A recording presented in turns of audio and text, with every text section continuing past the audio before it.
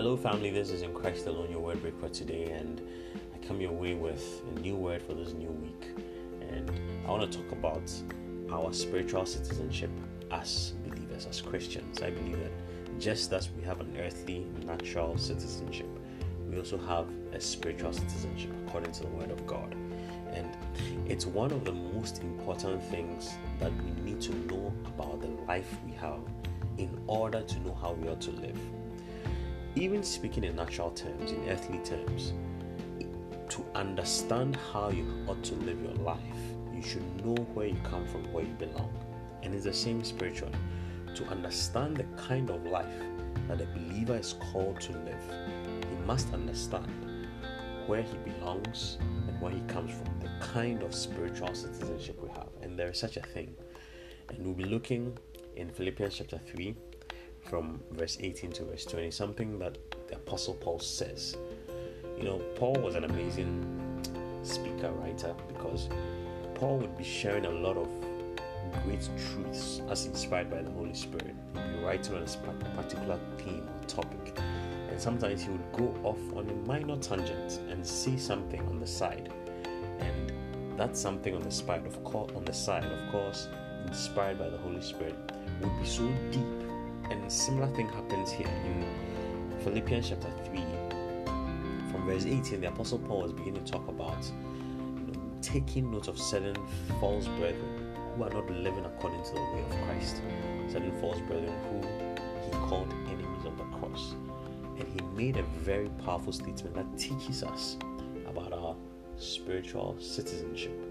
He said from verse 18 of Philippians chapter 3, "For many walk, of whom I have told you often, and now tell you even weeping, that they are enemies of the cross of Christ, whose end is destruction, whose God is their belly, whose glory is their shame, who set their mind on earthly things."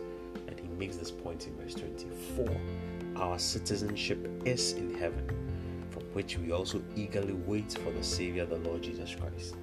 For our citizenship is in heaven.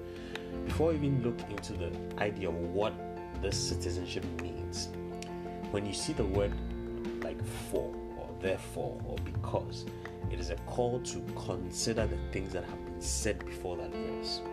And so he says that for our citizenship is in heaven. Why did he remind us of our citizenship? Why did he remind us of where we come from? He did so to contrast with the kind of lifestyle he had just talked about. He had just talked about some people that lived in a certain way.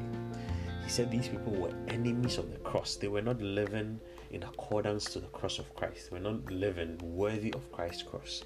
He said these people had made their belly their God. They had made their shame their glory. He said that these people had set their minds, they had set their minds on earthly things. He said that we shouldn't be like that because our citizenship is in heaven. And so, knowing that our citizenship is in heaven is important, it's necessary, it's fundamental, so that we live a heavenly life. In order to be able to live more like Jesus, in order to be able to live a heavenly life, you must be conscious of your spiritual citizenship from heaven. Knowing that our citizenship, is in heaven, enables you to live the life that Christ has called you to live. You see, when the Bible says citizenship, it means our administration or our governance or our constitution. Just like earthly citizenship, the citizen of a state just means that person is governed by a particular administration. The kind of administration that governs a Nigerian citizen is different from the administration that governs an American citizen. The kind of administration that governs a Ghanaian citizen is different from the administration that governs a Brazilian citizen. And so it determines what governs us. It determines what constitution, the word, the document that administers or governs citizens of a one state is different. So Paul is reminding us that as Christians, we don't only belong to earthly nations. We don't only belong to earthly country. We belong to a kingdom, a heavenly kingdom. And so in that verse, he says that our citizenship is in heaven, from which we also eagerly await for our Savior. So he mentions Christ Jesus, reminding us that we belong to a state, and in that state we are administered, we are governed by Christ Jesus. We should be conscious of this. We should live life always remembering that we are not just earthly beings belonging to earthly states, but we also have a heavenly kingdom to which we belong. Why is this important? Because you see, your governance, who governs you, the state, the kingdom of which you are a citizen, determines, among many things, three important things. Number one, the rights and privileges that you have available to you. Number two, the responsibilities that you're called to. Number three, the laws that govern you.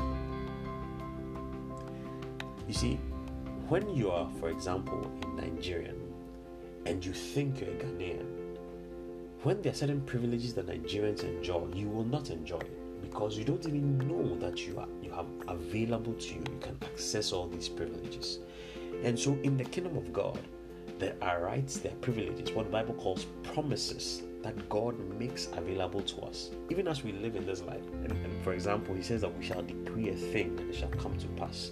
When we ask anything in his name, he will grant us. When you're not conscious that you belong to Christ's kingdom and he has made these promises, he has made these rights and privileges available to us that we can access, you live life and not enjoy these things that God gives us because you don't realize that you have a citizenship from heaven. Number two, you also have responsibilities. God calls us to serve.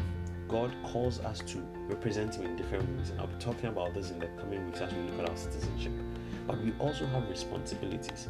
And when we don't have the consciousness of being citizens of heaven, we go through life only pursuing earthly things, pursuing earthly goals, earthly visions, earthly definitions of success, chasing after these things, serving all these things, forgetting that we belong to a kingdom that also gives us certain responsibilities, certain pursuits, certain tasks that God expects us to fulfill in our lifetime.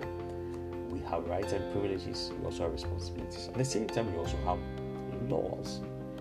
Laws, in our case, the Word of God. You see, the Word of God defines for us the model for everything in this life. The Word of God defines for us the model for everything in this life. In earthly terms, people would go to the courts and seek what the Constitution says about maybe land titles, seek what the Constitution says about marriage. In the same way, in the Bible, God gives us a model for everything.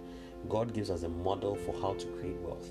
God gives us a model for how to be married. God gives us a model for how to run businesses. There is a model, God's perspective on everything in the Word of God. That's like the laws that the kingdom has. And so when you have a consciousness of a heavenly kingdom, of a citizenship from heaven, you live by those models that the Bible has set for us. When we realize, when we are conscious of where we come from spiritually and where we belong spiritually as citizens of heaven, we know our rights and privileges, our promises, number one. We know our responsibilities, our calling, number two. We know our laws, our models, our word, number three. I wish you a wonderful week. God bless you.